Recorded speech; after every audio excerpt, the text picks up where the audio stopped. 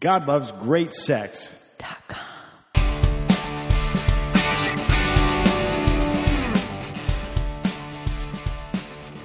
God loves great sex. He created it. According to Rob Bell, sex, God, they're connected and they can't be separated. Where the one is, you will always find the other.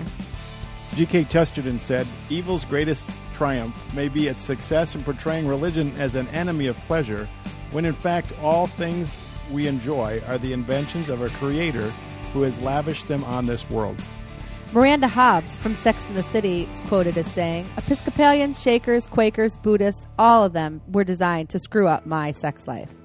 I believe the church has been silent on the importance and value and perfect design of sex. Sex is fabulous, incredible, amazing, and it was designed to be great for you. Why are we doing this? For a long time, I have felt like the church has been silent about sex. And more importantly, what has been said or not said is pretend. I believe that God designed sex. He has a plan for sex, and if we do it His way, it is the ultimate experience. Who is this for? This is for anyone who has believed that there is more to sex than what we see on TV, read in books, or watch in the movies. This is for everyone who is sick of the one-night stand. This is for anyone who believes that their sex lives could be better. Why should you listen? These podcasts promise to be provocative, informative, and most importantly, honest. Last night, I watched the long-awaited big screen debut of the Sex and the City movie. Sex and the City talks about sex from a female perspective with 20th century sexual ethics. When the show was airing on HBO, I remember the feeling I had when each episode ended. Sometimes I felt understood and like they put words to my own struggle. But other times I felt bad for the characters because things seemed upside down and a bit mixed up. The bottom line was that I knew a lot of people were represented by the ethics displayed on the show. So the movie's here, and a few of ladies and I handed out goodie bags and stuff at the premiere. Hundreds of women filed into the sold-out opening night show. There are many, many, many great themes in the movie, but today we just want to talk about one, and that's true love. What is true love? If you go to today's sappy love songs, the current movies, and best-selling books, true love seems to be all about you.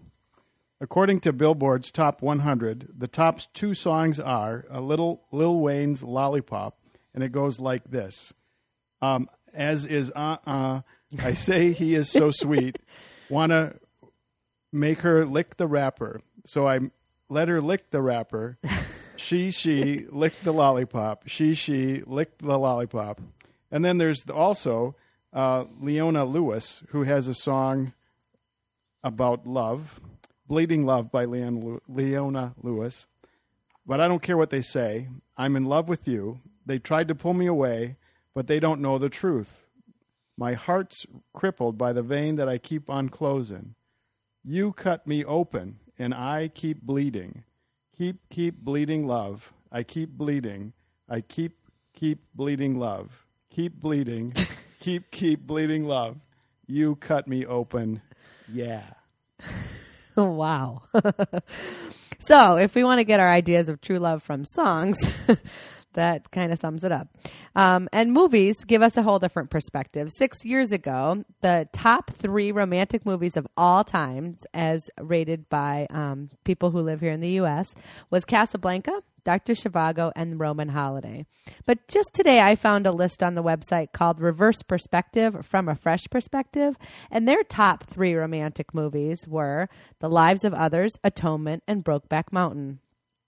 While it seems we are gaining an ever-widening perspective of quote-unquote true love, at the very same time we are marginalizing a view of true love that provides for us an intensely more satisfying way of love and of loving. The further we go in this opposite direction, the worse we tend to feel, and the less quote-unquote true love there seems to be found in the world. In my own heart, I have had this yearning and desire for intimacy, a desire for connection, a desire to be known and to truly know someone. I feel like it was embedded deep within me from a very young age, and I feel as though it's been a process and a journey I've been on in my entire life. If you look backwards through books and history, we can see and hear of people desperately seeking fulfillment through relationship and outright sex. But it seems for the most part, those pursuits have ended fruitless and hopeless.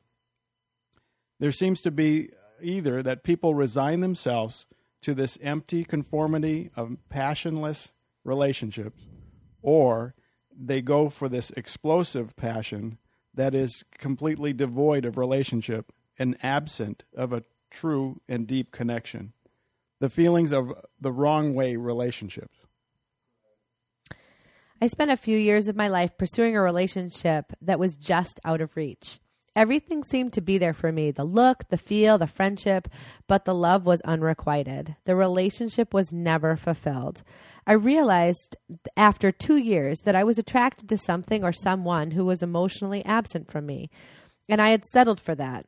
After that experience, I spent some time alone, trying to figure out who I was as a person, and finding that I liked that person, and that I liked that person on my own, devoid of necessarily being a couple. It was amazing the difference in my next relationship 2 years later.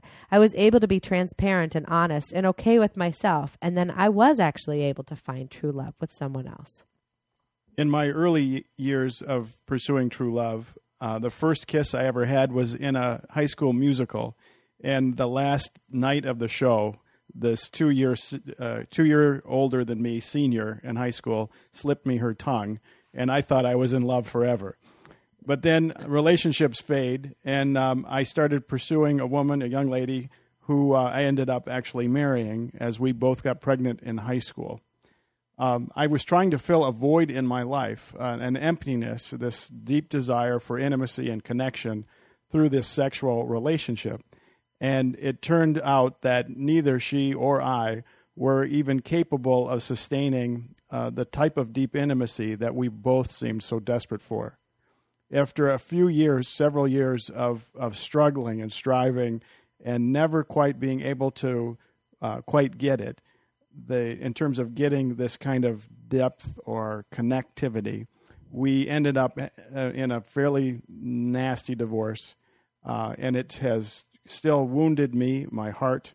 It has destroyed relationships, and it almost destroyed me as a person.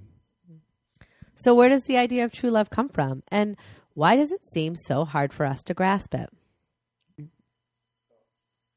In the ancient text of the Old Testament, in the book of Genesis, there's a story of the first man and the first woman and how they were designed and created to be. It says, "But for Adam, no suitable helper was found. So the Lord God caused the man to fall into a deep sleep. And while he was sleeping, he took one of the man's ribs and closed up the place with flesh. Then the Lord God made a woman from the rib he had taken out of the man, and he brought her to the man. Then the man said, 'This is now bone of my bones and flesh of my flesh. She will be called woman, for she was taken out of man.'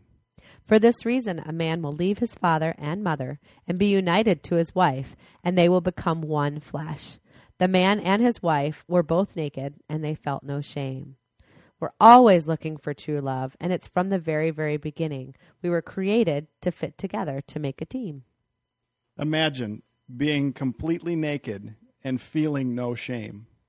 There's very few of us who have that kind of confidence and security in the relationships that we have, where we can truly peel off our clothing and stand before each other completely unprotected, completely vulnerable, and completely naked. And yet it seems like from the very beginning, this is how God has designed or had designed the relationship for man and woman to be, feeling no shame. If you look at all of the differences in today's society and how there's so many walls and divisions between men and women, just people in general, and yet we all are craving for this deep desire for connectivity, for transparency, and for our identity. What I find the most fascinating is, as my journey has gone on, and as I pursue this idea of truth, God brought me into a relationship with a woman who also was pursuing this kind of value or this kind of a relationship, where we could both be completely free to be who we were, without covering, without mask, without facade, and still feel no shame. God doesn't want us to be ashamed about sex. He doesn't want us to be ashamed about love or our relationships. He created us for sex. He created us to have great sex, and he wants us to experience it. He created us for true love with him and true love with somebody else. The very idea of Eve being actually created from part of Adam, we're all seeking to find that missing part, that missing piece. God created us for that. We should be pursuing that. And what an awesome journey that he has us on. God loves great sex. Let's talk about it again next week.